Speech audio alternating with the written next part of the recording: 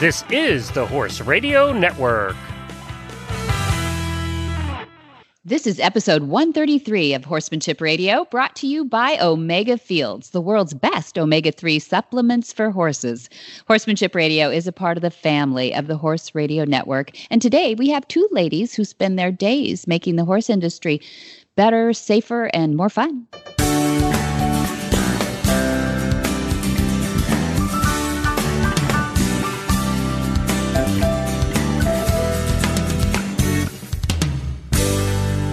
This is Debbie Laux, and you're listening to the Horsemanship Radio. Thank you for joining us. Horsemanship Radio airs on the 1st and the 15th of the month. And I have my producer, Jen, with me today. Hi, Jen. Greetings. How are you? I'm good, thank you. How are you?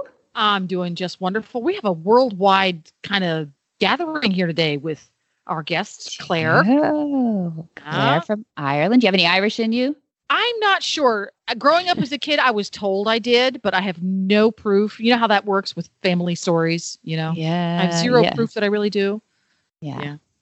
Well, you don't have an accent like Claire has. So everybody has to put on their, she doesn't have a really deep accent, but just listen for it when you first start and you'll get into her rhythm. She's adorable. I think people are going to love her. And and then we've got Pat Roberts from the other end of the spectrum, who does have Irish in her, by the way, but she calls in. She's hailing from California on this interview. We had a lot of fun. It was really fun. We were privileged to have the Certified Horsemanship Association come and put on a certification for equine facility management back in February. And so I thought it'd be important to have Mom on to tell us about why it was chosen. They jury each facility and why it's important for this certification thing to go on too. Why do we need to know that people are equipped to manage a facility? And now, if I understand it correctly, the certification was held at Flag is Up Farm, and they're not certifying Flag is Up Farm. People who are members of CHA, the Certified Horsemanship Association, come to Flag is Up Farm to become certified. It's almost like a little exam, but in order to qualify to hold the exam, I'm going to use my air quotes, at Flag is Up Farm has to meet certain criteria. Sure. Yeah. You have to pass the muster. Yeah, that's right. You can't just have it at Joe Schmo's hack stable. Not for CHA, you can't. No, that's right. No, they're very honored because, they wanted a full service facility so that you had lots of opportunities to go through, what they examine on everything. Them on. Yeah, everything. Yeah, about the only thing we didn't have there, which people will find probably interesting, is that we don't have cross ties, but there are ways around it. And so we do sometimes, we have a lot of different ways. From inside the round pen, we have big eye hooks that you can tie into and everything. But for what we do, and we have so many remedial horses, we have no cross ties. So that's an interesting point of view, because where my upbringing when it came to horses, I just assumed everybody cross-tied their horse. Mm-hmm. And as I grew up and I went to different parts of the country to work within the horse industry, I went, wow, there's lots of different ways to tie up a horse. So now I go, oh, okay, you don't have any cross ties. That's no big deal. But you're right. From some people's point of view, what do you mean you don't have cross ties? It is not a skill that a horse is born with. Right. Exactly. It's a good skill to teach a horse to tie up. But so that's one of the things they have on there. And oh my gosh, there were so many things, from medical emergencies to horse handling to trailer loading. Fortunately, we have a covered arena. We have an outdoor arena. We have a round pen. We have a walker, hot walkers, oval, and all, just kind of a crazy, ready for anything. Gentling pen. We have racetrack. Racetrack, exactly. You do have one of those. Yeah, exactly. So there isn't much we don't have there. So it was a lot of fun. It was a lot of fun to see really talented people came, University of Colorado. These people are in charge of really important stuff. And then some youngsters, I would say early 20s, came to really, kind of jumpstart their career, putting themselves on the map as an equine facility manager. So that was pretty interesting too, because they even being a part of CHA, they get lowered insurance rates, and it's a real resume builder, you know. It is an excellent resume builder. You're right. Yeah. Yeah, yeah.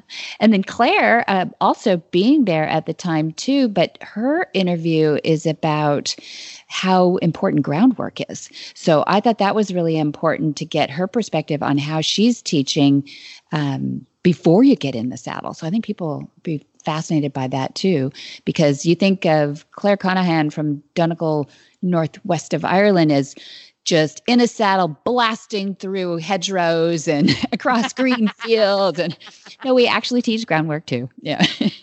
Yes, it's nice to see how the importance of unmounted training of horses and humans to do it has really become almost saturated the market, so to speak, because it started out and it was just, only a few little nooks and crannies of the horse world saw its importance, but you're really seeing it permeate now. You're seeing it with 3-day eventers. That's like right. Tick Maynard, as an example, who was on the show a little while ago. And you're seeing it in the Western disciplines, the English disciplines, even in the driving disciplines. And it's really cool to listen to her talk about how that was important and how she's bringing that to the younger generation. Yeah, exactly. Well, let's get to it. Yeah. Let's get right to it. And we'll do that right after we hear from the good folks at Omega Fields.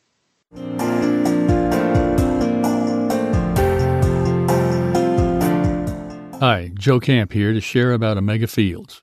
Omega Fields exists to help you keep your first promise to the horses you love, to care for them well. Nutrition is the foundation of a healthy life and supports all the activity that brings you and your horse so much joy.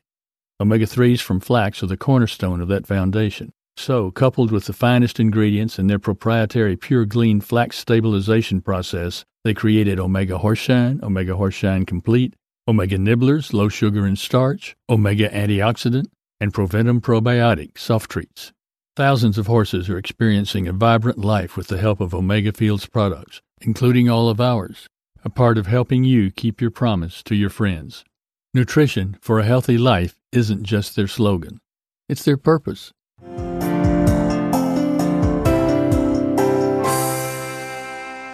Claire Conahan from the Donegal area of Northwest Ireland grew up having horses from a very young age and rides mostly English, but loves the Western style too.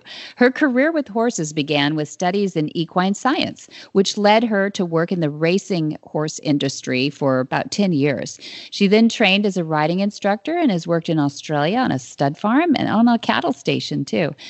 On returning from Australia, she opened a trekking center where she offered pony trekking and started and trained young horses.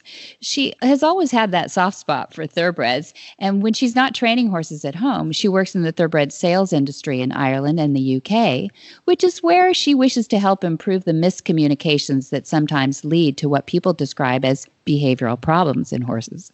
Claire began to specialize in Monty Roberts methods in 2014 and has completed her instructor certificate since 2016 now. Claire was also certified as a Monty Roberts lead-up instructor in 2018 to work with at-risk youth.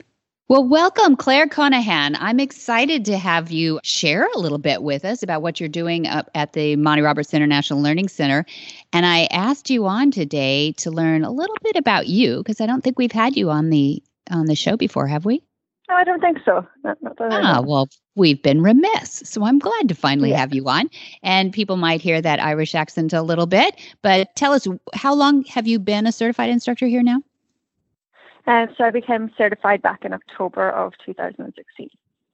October 2016. So you've got your feet wet and you've been teaching a little bit. We wanted to know a little bit about your horsey background before we start, so we kind of know who we're talking to as a horsey girl. Do you want to tell us a little bit about how you got into horses? Yeah, sure. So when I was a kid, I was lucky enough to have a mother who loved horses as well. And we had some land. So we would go to horse sales and Mum would buy horses, and we just kind of were lucky enough to play around with them and enjoy riding them from a kid. And sort of since I could speak, I think horses were basically all I ever wanted to do. So when I finished school, then I went and trained as a riding school instructor. I then started to ride out in a racing yard, which I fell in love with as thoroughbreds. I loved it. It was just so much more fun. So I switched to working in the thoroughbred industry, and I stayed there for about 10 years. I started off in the national hunt and then went on to flat yards. Then I went to Australia, done a little bit in stud farm over there, and then I went cattle mustering. So that's like rounded up cattle on horseback. Is that what they call it in Australia? Is cattle mustering? Yeah. That's great. Mustering, yeah. So that was a lot of fun. And I came home then and went back to the teaching horse riding again, and really enjoyed it in some ways, but I found it really difficult because the horses were mostly my own that I had from foal.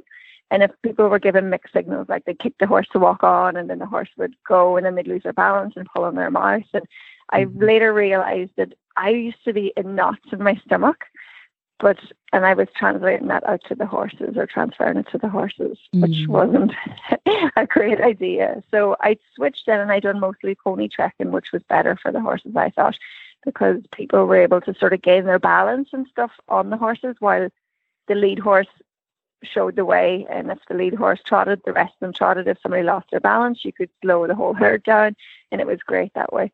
But I knew about Monty as a child, and I would have watched him on Horse and Country and things like that. But I never realised that you could actually go and train until one time I seen a Join Up clinic being advertised by Caroline Jennings in Kildare at the time, and I was in Donegal, so I called her up or I emailed her and was really interested in it. And I had a horse that I had from racing. I got him through the racing yard I worked in, and he was a different horse than what I had remembered.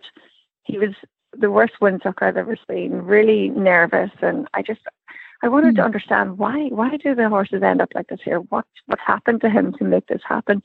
So I brought him with me and I went to the clinic with Caroline, and then realized that you could actually train to come in and work as one of Monty's instructors. And that just set me straight on the path towards it. And I went to Laragold then in the UK and done the introductory course a month later, and then the following year I done my exam, came straight to California and done the advanced course, and a few months later I came back here and I was like, okay, I need to know more before I do the exam. And I practiced here for 3 months and absolutely loved it. And Monty then examined me, I passed, and I was delighted with that, and I went home.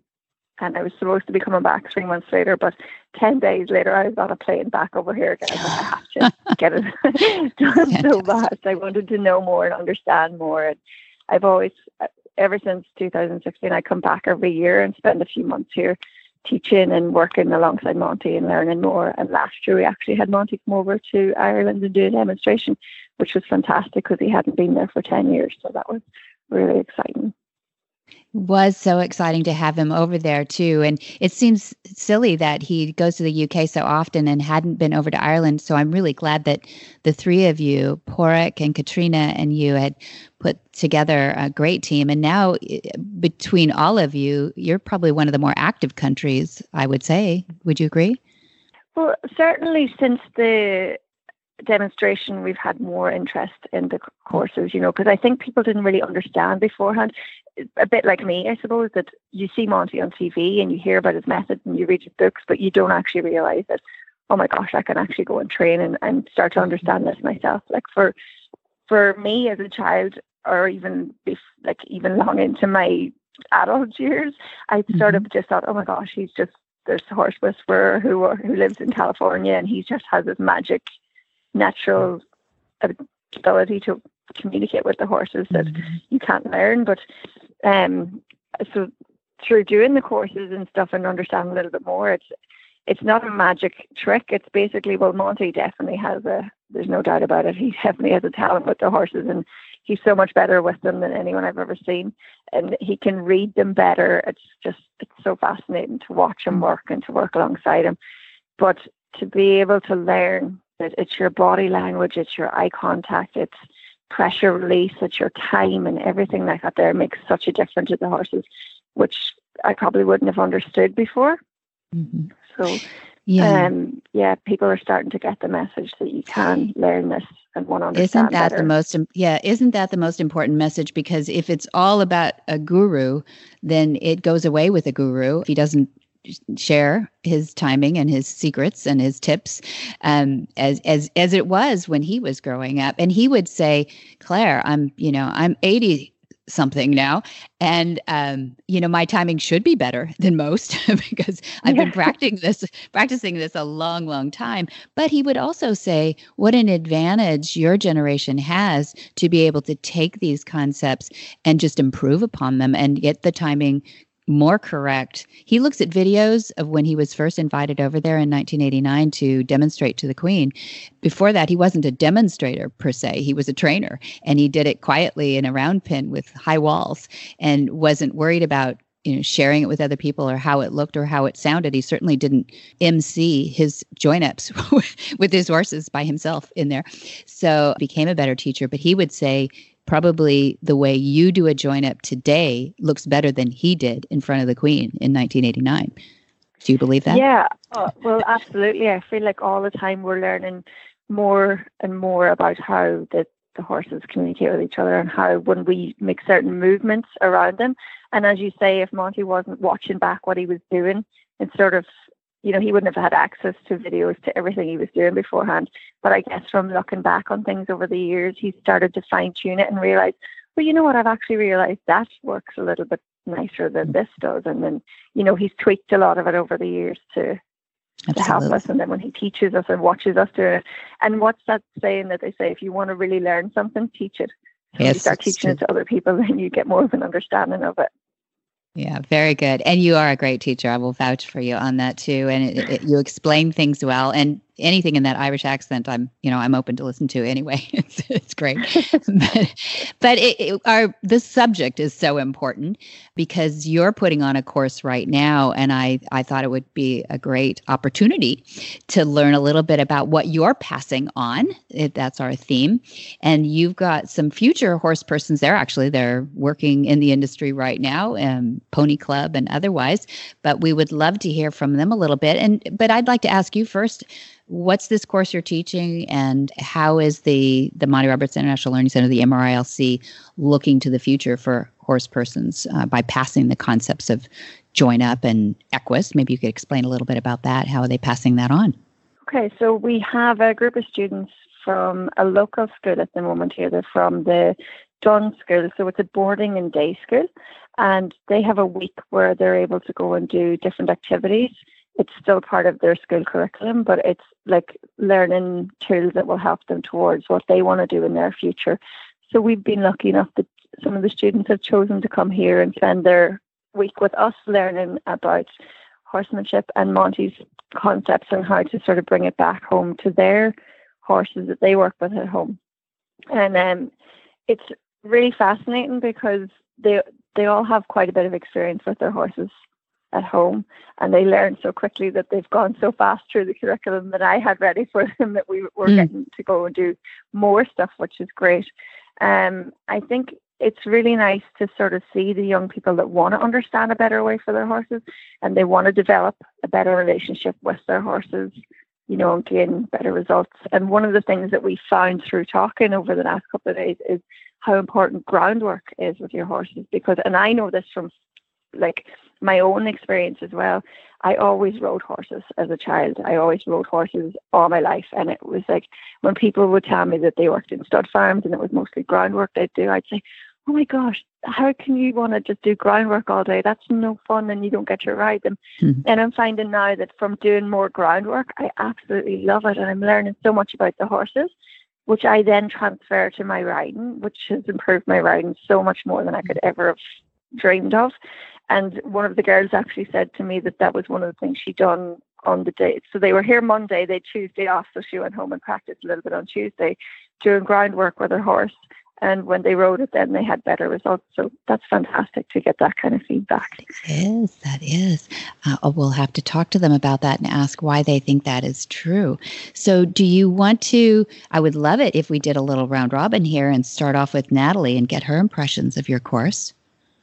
Yep, absolutely. I'll put you on to Natalie right now. All right. Hello. Hi, Natalie. How are you? Good. How are you? Good. Thank you for agreeing to give us a little bit of feedback from your couple of days now. You got about a day and a half in. And how many days are you visiting this week? We are here 3 days, Monday, Wednesday, and Thursday. Great. And what are your impressions so far?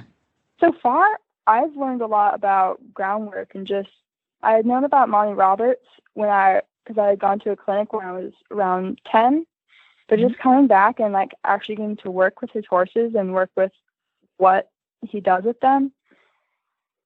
I've learned a lot about how your body language really affects the horses and how to have a stronger connection with them, really.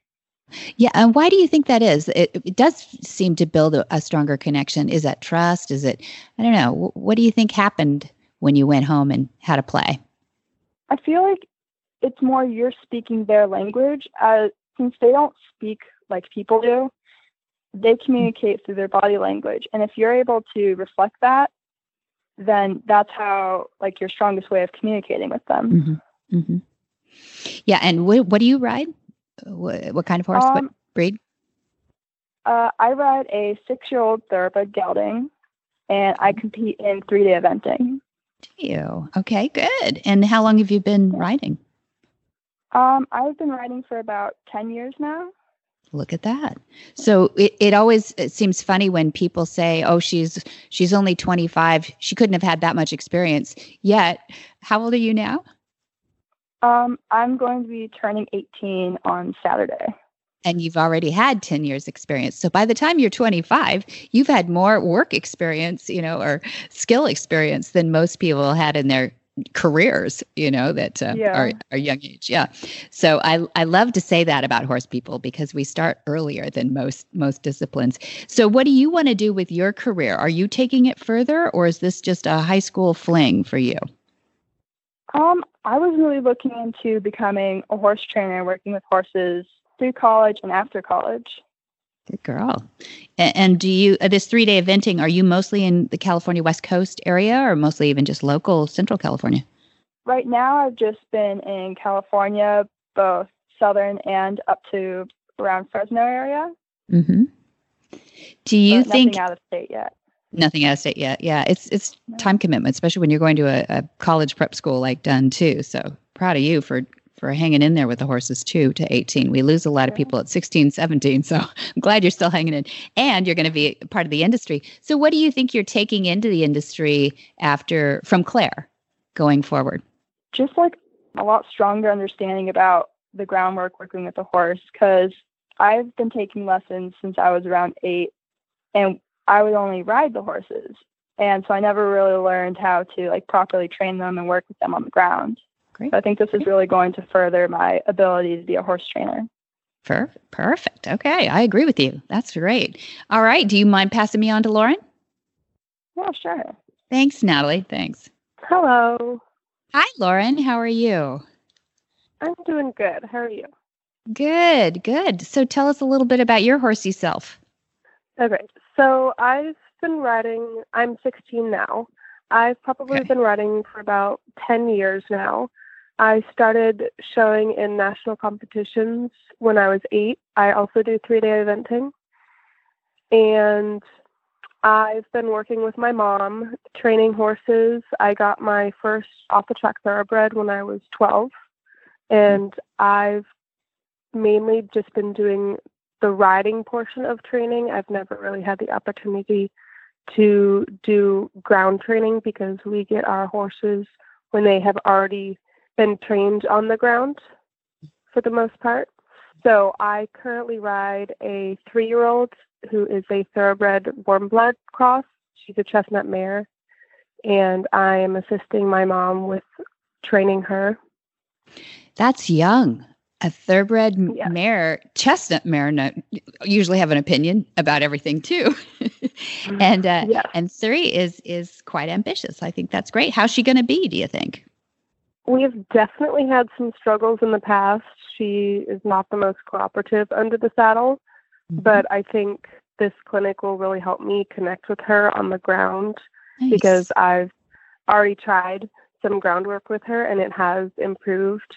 And gone to our riding and helped me with that a lot. I should add the caveat too that you and your mom know what you're doing. When I say that you have a young horse, I don't worry about you a bit. What if anything, did you take home and tell your mom about this course that you thought she might be interested in? Well, she has a very different way of doing things with horses. She can be more aggressive at some point, and she's more knowledgeable with the riding training. She doesn't exactly have the patience or time to do things on the ground. And she has allowed me to take the time when I have it to work with my horse.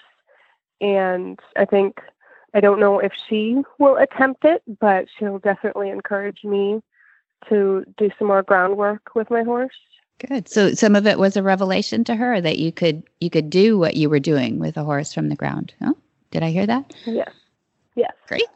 That's very cool. Very cool. I'm glad you're there, and I am so excited that you're going to be sharing this stuff too. So you're going to take this into the industry too and stay with horses? Yes. I would like to follow my mom's footsteps. She is an excellent horse trainer, and she teaches riding lessons, and she's gone up the levels pretty much as high as you can go with eventing. She sure has, and she's my hero too because she didn't let age get in the way at all. She just kept going right through all those age brackets, and she rescues OTTBs. And to me, those two traits are some of the highest in regard in my book that there are. So you'll pass that on to her for me, please. Thank you. All right. Do you mind sharing the mic with Shelby? Yes. Thank you. Hello. Hi, Shelby. And tell us about your horsey self. What do you ride? I'm 14, and I have a 9-year-old thoroughbred and a 9-year-old Arabian. Really? And I do eventing. You do with both of them? Yeah. Great. Which is your favorite? I will not tell them. I'm not sure. I've worked more with the Arabian, but I want to go farther with the thoroughbred. Thoroughbreds and eventing, yeah. Are you pretty brave up there? Yeah. Yes, I bet you are. Did you feel a little less sure of yourself when you were doing the groundwork this week? Not really, because I'm kind of small, so I have to deal with my big horse. But I think this will help me not have him run me over. That's a good thing. A lot. Yeah. You know, it's funny that people are not so familiar with training their horses to keep a bubble around them and have that respect for your space. And it's so important. I think it's actually beginning to take hold. And for women, that's a huge advantage because the horse industry 100 years ago was predominantly men, and because they thought that you needed a bigger, stronger body there to actually handle the horses. What do you think is the biggest advantage of groundwork? I think it helps a lot when you get into the saddle because they have more respect for you. Very good. And what about, did Claire bring up any issues about trust too, that it might build some trust between you? Yeah, which I want to build more trust with my horse. Yeah, both of them. Yeah, both of them. That's great. Well, we'll watch you on the eventing circuit, and hopefully you will stay with it. Do you want to stay in the industry, keep with those horses? Yeah, I'm not really sure what I want to do yet, though, but I know it has to do with horses. Oh, good girl. Okay, good. Well, we'll watch your career. It'll be really fun, Shelby. Thank you. Do you want to hand me back to Claire? Yeah. Thank you. Hi, Debbie. Claire, you have some talented girls there. That was a lot of fun. Yeah, I definitely do. They've been a lot of fun to teach, and it's been wonderful to see how fast they learn and how quickly they pick up the methods. They join up down in nearly a day. Yes, so they've done their join-ups now? They've done 2 join-ups so far. Did it make the hair go up on the back of their necks? I'm not actually sure, but they really understood, how to make the connection with the horse. Good. And it was really, really nice to see. Good. Claire, you're so fun out there too. I heard was it yesterday you were doing the herding exercises, or was Was that today? Yeah, so we done the herding exercise yesterday, and then we repeated it again today. And I gave them what I thought would have been a more difficult horse, and I had to make them do it twice over just to make it more difficult. So I was like, okay, you've done it one way. Let's see you do it in reverse. To see you're so mean. The ante. And they aced it, but they had so much fun, so it was great. Very good. Hey, that is saying something. Well, that's fun. You deserve to have some talented people out there and have a little fun with it too. So it's really great that it's local girls. So, well, thanks for coming on and letting us have a little insight and a little peek into what your days are like there at the school. And do you have anything coming up that people should know about? So we've quite a few courses coming up this year, and this year is actually our first year to break the introductory course into modules, which makes it more accessible for people. So you can come and take the introductory course in 4 3-day modules. For the first 3 modules, you can take them in any order, but the 4th module you have to have taken 1, 2, and 3 in order to be able to come and take module 4. And I've found that it's a really, really nice way of teaching it, because I've had experience teaching it in both ways, just having the introductory course. And there's a lot to be said for being able to spend 2 full weeks and repeating everything the next day and, moving straight on from what you've learned yesterday. Mm. But there's also great value in being able to come get a taster of the first 3 days, or even if you're able to do 2 modules together and then go home and practice and come back and fine tune it again. Of course, we also offer field study as well. So when you go home, you're not left on your own to sort of just figure it out and come back and take your exam. You can send videos to us where we offer you feedback to help, anything that you may have understood fully when you get home. Because sometimes things can go perfectly when you're here and you have the instructor who's able to help you out. And then you get home and you think, oh gosh, I've never come across this problem before. How do I sort it out? So when you can have a video and send it in to an instructor and have them give you feedback, I think that's valuable information. So sure is. Great. Okay, that's wonderful. I think Dad would have said that, boy, if he had 30 or 40 years ago could have sent in videos to his old master teachers and have them give you feedback, it would have been like miraculous. But absolutely, it's really hard to go home and recreate the situation, but it's so important to go home and work with your own horses to get that muscle memory going and to run up against walls, like you say too. So that's cool. Oh, definitely. Great. But, it's helped me in ways. When I went home, I remember in my field study, and I remember having one horse that was really difficult to keep him moving, and he wasn't listening to me, but I wasn't getting my timing right with my pressure release. But had somebody have not pointed that out to me, I would never have understood the difference. So when I was able to watch the video back, it was so clear to me. Then I was able to go, oh my gosh, that is just so easy to see now, whereas before I just wouldn't have known to look for it. So many people tell us, oh, my horse is stubborn. My horse won't move away from me when I try to get the joint up. And that is all about the person and the body language and learning that equus language, isn't it? Yeah, absolutely. Because if you don't realize that you're giving mixed signals to your horse, how are you going to know if if he's doing the thing that you want him to do or not? How is he going to understand what you want if you don't have your timing right and you don't have the pressure and the release right? Absolutely. There's a lot to learn. And so I hope people will look you up. How do they get a hold of you there? So we have quite a few options where you can get in touch with us. We have our website. You can go to www.montyroberts.com, or you can go to joinup.org, and you then can find out any information on all of our courses. We're open to taking emails here or calls right here at the school. So if you had any questions about any classes that were upcoming and you weren't sure if you could, if it was the right path for you to take, we can advise you on which courses might suit you best according to your experience with horses. Okay. And that email address The email address is admin@joinup.org. So okay. And join-up.org. That's right. Yeah. Okay. Very good. Well, thank you, Claire Conahan, all the way from Ireland to do this for us. Thank you. Okay. Thank you for having me on. It was fun. Thanks, Claire.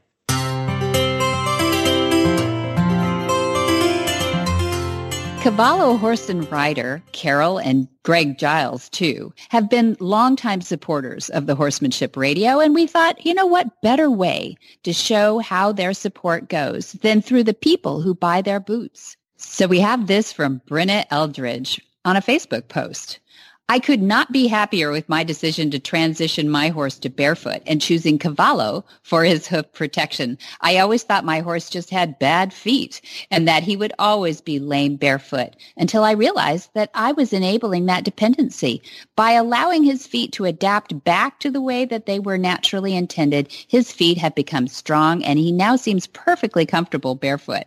With the added weight of a rider on rough terrain, I invested in my first pair of Cavallo boots. I went with the Trek boots, and they fit him perfectly. I was able to do anything that I could do in metal shoes, and I have no longer stress over him losing a metal shoe and damaging his hoof when removed. The Cavallo boots have provided him greater shock absorbencies when riding on hard ground, and so far, whether it be on trails or in the arena, he seems extremely comfortable in his boots. I do a variety of riding, including trails, gaming, and drill, and I'm excited to get into the gaming season to put truly those boots to test. I believe that in horsemanship, you have to pick methods that make the most sense to you. And for me, that is the naturality of barefoot and the protection of the Cavallo boots. Brenna.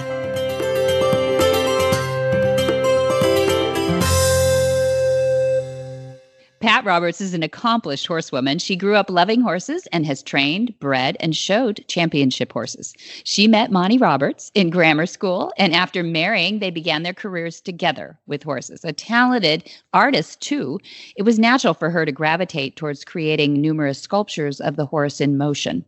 Pat has been honored with many awards, and her sculpture is part of the permanent collection at the Kentucky Horse Park in Lexington, Kentucky, the European Museum of Art, as well as in several corporate headquarters, both here in the United States and abroad. She has collectors in 15 countries and is in the personal collection of Her Majesty Queen Elizabeth II at Windsor Castle. Welcome, Pat Roberts. I got to get my mom on today. How are you? I'm great, thank you. I just got back from my art class, so I'm on a high. Yeah, I know that's always your favorite moment of the week, Thursday mornings when you get to zip off to Los Alamos, which is 20 minutes up the road or something, and take an art class? Mm-hmm. Yeah. And I have a wonderful teacher and great friends that take the same class. Yeah, and your still lives are just looking awesome. Most people know you for your sculptures, your bronze sculptures in 3D, but you make 3D come to life on canvas in oils, correct? Is it oils or acrylics that you use? It's oils, yeah. It's oils, old-fashioned way. I mean, these look like master works of art. It's beautiful work. Anyway, but that's my daughter bragging. If nobody else agreed with me, you could say that, but everybody agrees with me, so you can't say that. It's not true. They're beautiful, and your house is getting to be full of them, so I get to admire them every week when I'm up there. But I wanted to give you a little bit of a respite from art for a second and talk about why you're stuck there the other 6.5 days a week, because running a farm operation as large as yours is an interesting skill. It's definitely a skill set. And we recently had the CHA, that's the Certified Horsemanship Association, easily said, to the farm to put on one of their equine facility management clinics. And I thought it'd be interesting to go over with you why they picked Flags Up Farms, how complete a facility that you had, and maybe we could glean for our listeners a little bit of the things that they pointed out that maybe every facility might need. And in order to be a good equine facility manager, how do you run these things? And my first question was, I thought everybody has this question, I think, whether you're at an equestrian center and you don't even have your own barn, or whether you have to run a barn with a lot of different owners as part of it. But when do you call the vet? That's always a judgment call on the part of the farm manager. You just assess. First off, you treat your customers' horses exactly like you would treat your horses. So you don't just, a horse sneezes and call a vet. You assess what the horse is acting like, what it's looking like, or if it's something that's running into the fence and they've cut themselves, and it's something that's not going to just wrap up and heal on its own, then you call the vet. And you try to to be cautious in not just every time something happens, call a vet, because if you call a vet out for little small things that you could take care of yourself, and you have good people in your barn that can manage and treat and give the antibiotics and things that you normally would have it in your tack room, then you really save your customers a lot of money, and the vets are happy with you because they know that when you call, it really is something that they need to be there for. So that's how you assess. Yeah, great answer. That's a bit art and science too, but it is something to learn for sure. And how do you, when you're looking down a barn aisle and you're keeping track of all the horses as you do? So how many horses do you have on the farm right now? Just, I know they come and go, but I would say we must have around 100. About 100. So, and how many barns does that cover? Because you've got to walk around from one barn to another. Well, let's see. That's 1, 2, 3, 4, 5 barns plus a quarantine. Yeah. That's right. And I'm gonna ask you a couple of questions about that quarantine too. But as you're down there, and I know you get up early in the morning and you head on down there and you work with your barn manager Henry and assess horses, and you get out on the track with them sometimes, and you're definitely watching them all go. How do you identify unsoundness and blemishes in a horse where it really is something that it concerns you versus it's something that it's just an off day? Well, actually, horses don't have off days. If you go down and you see a horse and this is one thing that we always do, before they go to the racetrack, we walk them around or jog them. And if we see anything at all that looks abnormal, we will deliberately jog them in a circle or straight away and assess if it's a lameness, whether it's a 1 out of 5 or or 2 out of 10, and then decide whether or not we want to give the horse the day off and see what happens the next day, or if it's a 5 out of 10 or or 4 out of 5, definitely will not go to the track or to the arena, and that's the time that you will call the vet. Mm-hmm. There you go. Okay, you have to be hands-on, though. That's something that you've got to assess these horses on a daily basis. Mm-hmm. And I have a great barn foreman. Henry is super. He's been with us for many years, and he understands how conservative we want to be with other people's horses. And if something looks a bit off and I'm not there at the barn yet, he'll hold off and won't do anything with the horse till I get there and get a chance to assess it. Mm-hmm. So you've got really 2 great eyes on the ground too, which is part of it. Just experience is a big part too. So the last health question, I'll get off the health subject here, but do you create routine healthcare schedules for the horses, or do the owners dictate that all? No. We have our own schedule. Although if an owner decides that they want to worm monthly instead of every 3 months like we normally would, we'll accommodate them and we'll allow them to decide what they want with their horses, because actually what we are is a service, and the customer is always right, hopefully. Mm-hmm. Yeah, it's their horse is what you're saying, yeah? It's their horse, yes. And if, like we have one customer that likes to worm once a month. And of course, you go back and forth on different wormers, but we like to worm every 3 months. And of course, our inoculations are set by standards, and we adhere to those. Mm-hmm. Yeah. And you have good vets in the area too, so that if an owner does need to lean on you. The next thing that I was going to ask you about too is, it seems like we get this question a lot with nutrition and figuring out the nutrition requirements of foals or lactating mares or performance horses or not performance horses, retired horses. You've got some out in the pastures that are geriatric and retired. How do you cover all of the nutritional requirements? How do you source hay these days? And how do you from an equine facility? Yeah. It's really difficult to find good hay. You try to develop a relationship with a supplier, and you let them know what your standards are, and you examine everything that comes onto the property. And sometimes you will get a load of hay that you'll say, I don't really like this. It's a little bit too stemmy. And you'll call your supplier and say, look, this isn't quite up to what we normally would like. And at that point, our supplier will say, well, that's the best that we have right now. And maybe you'd like to feed part alfalfa and part forage hay. Or, we tried to not do anything in an absolute way. Mm-hmm. One must be adaptable. And there's certain times of year that you can get great hay, and other times you're going to have something that's been stored, and it just won't be up to what you really would like to have when in the middle of hay season. Mm-hmm. Mm-hmm. Good. Okay. So yeah, that's no matter where you are in the country, that's an issue, and some places more difficult than others for different kinds of things. But the one thing that's unique at Flag is your manure management system. Let's call it that. But I know it's not a unique problem. Tell us a little bit about your composting system. Well, that's what we've done. We've gone strictly to shavings, with the exception of a foaling there. We don't like to foal on shavings. We foal on straw, the old-fashioned way.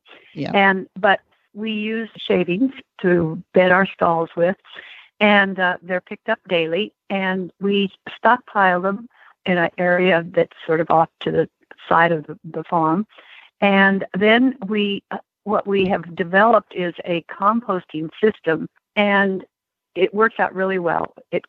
Our everything that we take up off the bottom of the stalls go into a pile, and it sits there for a little bit, and then we move it to what we call the hot pile, and we use pipes and heat, and we have a heating system that goes on and off automatically, and we cook our shavings, the manure. And after about 30 days, it's amazing the wonderful quality that we get of compost. You can take a handful of it and lift it up and smell it, and it smells like just pure dirt. And then it's moved off into another section of the property and stockpiled there, and then it's sold. And so yes, it costs a lot to bed stalls, but we have a way of getting rid of the waste, and it's in a way that's conservative and does some good. And we also use it on our fields, our pastures. Right. So yeah, you've got it actually going in a cycle for you too. What is that the biggest challenge these days, is actually getting rid of it, or is the bigger challenge being able to are people having to pay to get rid of it these days, or how are they getting rid of it? A lot of people are paying, like our local people or Marburg, to come in with big trucks and haul it off, and it's very, very expensive. And by setting up this composting system, which we've had for several years now, we actually get paid for composting. We don't get a lot, but we don't have to pay to have it hauled off, and that's the important thing about these. Ongoing, yeah. So the initial cost is the setup, but is it an expensive system to set up? Well, it just depends on the size. Ours is fairly good size, and I really don't recall what it cost. It's been a few years now, but it pays for itself in a short period of time. Well, there you go. People should look into that too. So definitely. So now, yeah, I know that you've got you're not an equestrian center per se, that people don't come and go that way, but you've got some trainers there that have their own barns full, of people, of horses, and not just one trainer per barn. You've got some trainers going with all these horses. So how do you create a system considering assigning and use of arenas and turnout areas and wash wrecks and all the commonly used facilities? How do you work that all out and stay loving each other? Well, so far it's worked out beautifully, because we've got really good people that are here on the farm. Both are professional trainers, and Casey Branquino and June Tabor. And they're in separate barns, and they have their separate wash racks. And the use of the arenas, everyone is really cooperative there, because during the time that it was raining, the use of our covered arena was a premium. I mean, and the way we set it up so that the thoroughbreds got to go in first thing in the morning. And then both Casey and June were really great about sharing it.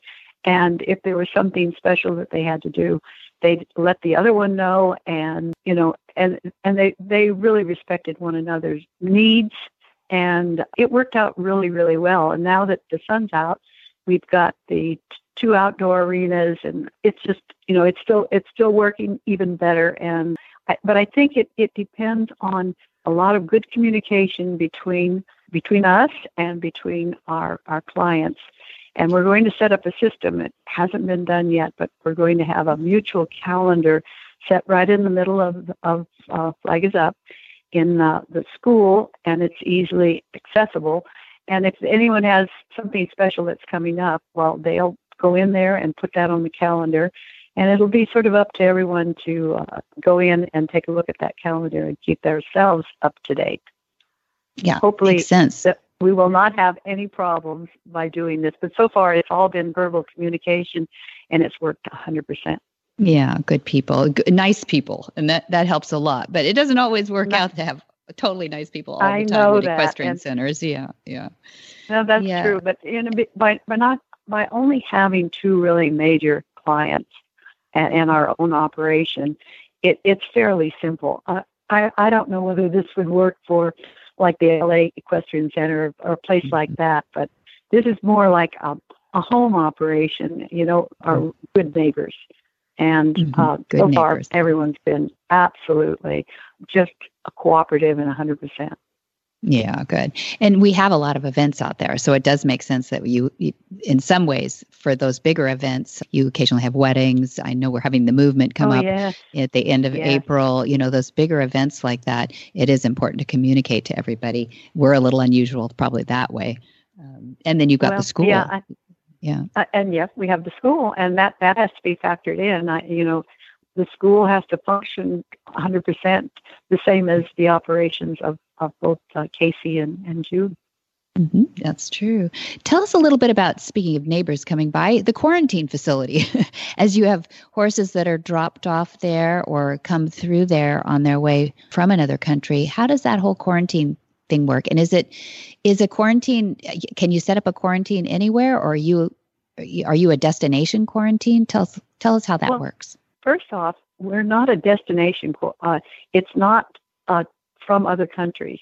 We quarantine for horses from the U.S. to go to other countries. Okay. And we are established, I think, one of the very few on the West Coast, and maybe only 1 or 2 on the East Coast as well, to quarantine properly to send horses to Australia.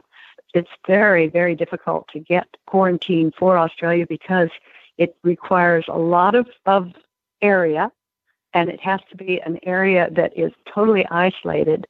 And we've set up in a canyon, which is just works out perfectly to keep everything far enough away and all animals out of this area. Mm-hmm. And that works well. And then we can quarantine to go to Europe. And if the horse is here on the property and they want to keep the horse in training, we can quarantine in a barn next to the racetrack, allow the horse to go on the racetrack prior to any other horses coming on and get exercise, and then go back into their stall. And if that isn't the setup, they will be hand walked. But we quarantine both for Australia, for all of Europe, the Mid-East, Hong Kong, and a lot of different areas.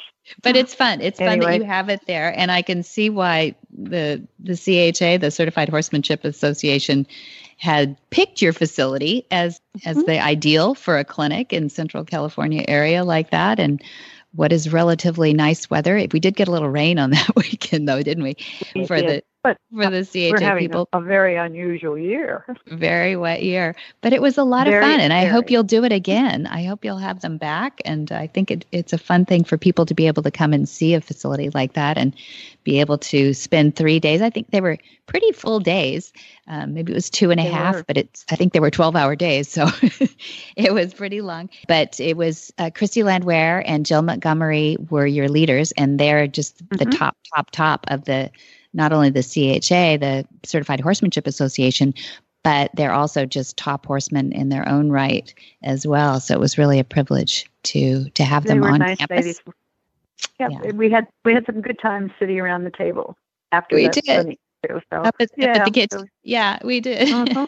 It was a lot of fun having Chinese and fine wine from Santa Barbara County. There you go. How about that? Yeah, It was fun. No, we're just really blessed though to have a facility that does so much. I mean, you talk about an all-around facility. We haven't even mentioned animal welfare and the gentling pen and how many horses that you have through there that start off either from a BLM holding pen or from rescue or a sanctuary or hoarding situations, where legal is involved, and come through, are gentled, and then eventually even used in our programs such as the Horses and Healing for Veterans.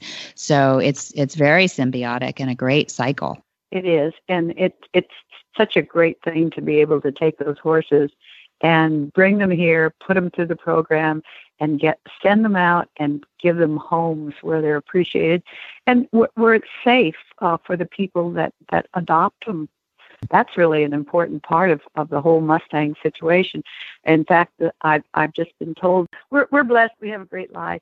Flag It Up is a wonderful place to be and a place to work. Oh, very nice. Very nice, Mom. Well, thanks for sharing it with everybody. It's nice you don't just keep it closed for yourself. Nope. We're not selfish. No, exactly. We like well, sharing. Thanks. Yeah. I appreciate that. Thank you. And thank you for sharing time today. I really appreciate it. And I'll see you there Monday. You're welcome. Okay. See you then. Take care. Right. Bye-bye. Bye. Whisper the language of the herd. Listen, you don't have to say a word.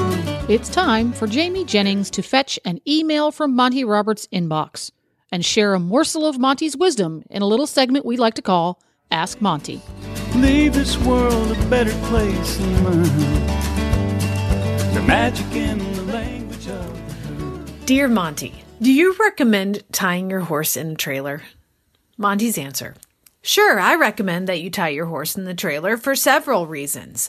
One reason is that if you have to stop very suddenly and the horse happens to have his head down between his front legs, he could be injured. Do not over-restrict your horse. The tie needs to only be short enough to keep him from dropping his head down between his front legs. Anytime a question comes to me about tying a horse in the trailer, I want to include in my answer the following statement. Never tie your horse up in a trailer until you have a secure closure behind him. One of the great surprises I had in store for me at the time that I went public with my first book and my demonstration was that people break this rule. My entire career up until that point was as a professional with horses on the road in competition, and I didn't see people making this mistake very often. Now that I deal with the general public, I find it is much more common than I realized. It's an extremely dangerous practice and destroys many horses each year. The lives and limbs of people are also in jeopardy when this rule is broken.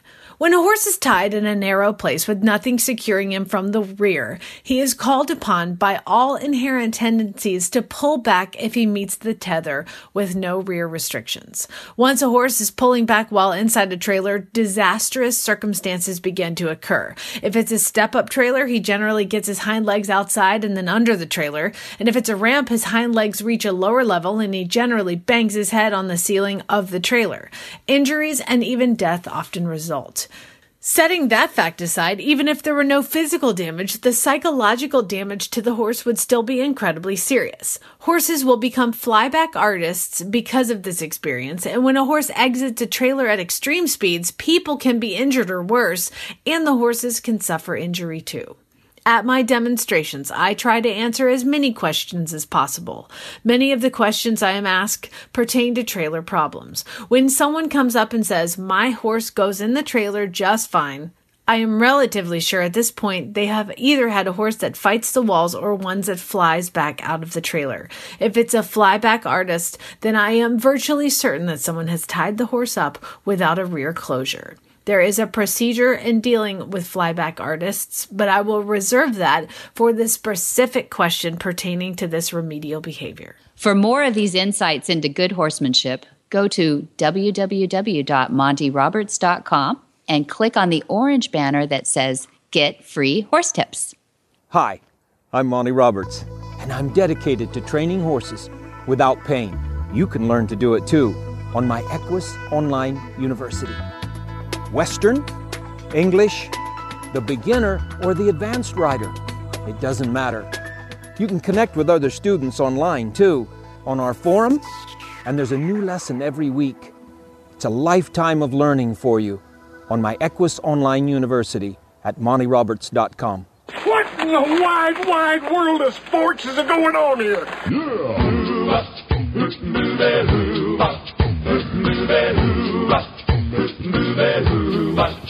Where in the world is Monty Roberts? Monty is looking forward to meeting some new friends, two-legged and four-legged, April 29th at The Movement, Flag is Up Farms in Solvang, California. We're so excited. May 1 through 3, we have Equine-Assisted Intro to Motivational Interviewing in Solvang. We've done that several times. Very cool. May 25, we have a Night of Inspiration at Flag is Up Farms with a demo and a dinner up at the house. It's really fun.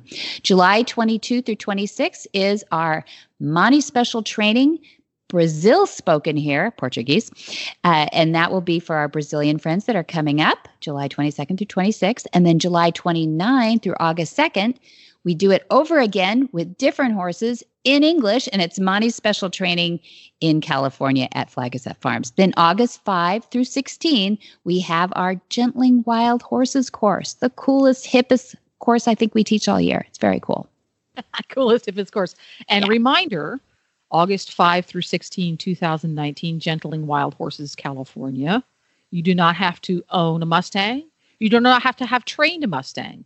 This course is appropriate for everyone who is fascinated and really wants to learn about what Mustangs really are and safe ways to handle them and Monty's methods.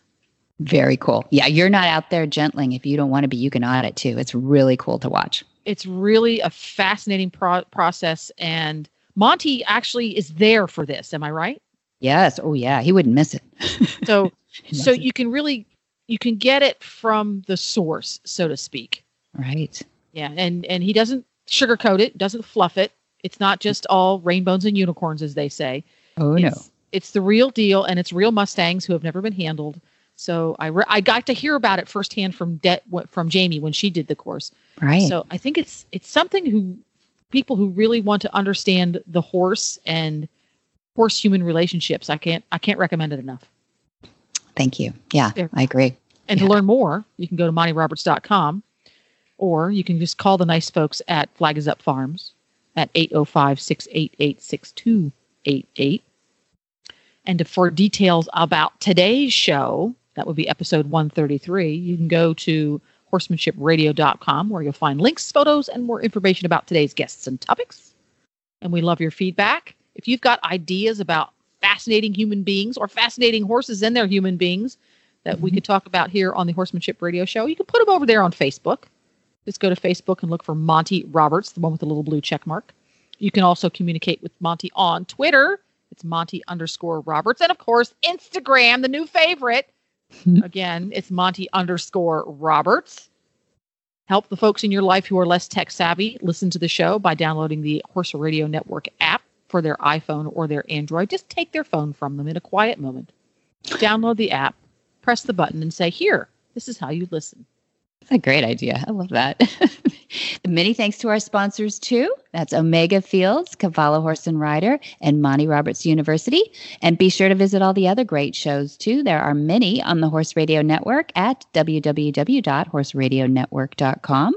Until next time, have many happy horse hours. And I'm going to interrupt here. Monty Roberts University. Can they watch the videos on their phone? They sure can. Next time you're stuck in traffic, you're sitting by the side of the road, you've opened the car door because the traffic is going to be stuck for the next 4.5 hours. You're stuck in an airport. You're stuck at the back of a lecture hall. Pop into Monty Roberts University and you can watch videos. So there you go. They're like 8 to 10 minutes each one. We did it for, our microwave brains that, can only take so much in. And then there's like 3 points at the end of each one. So you're like, did I get that? Oh, I got it. It's so great.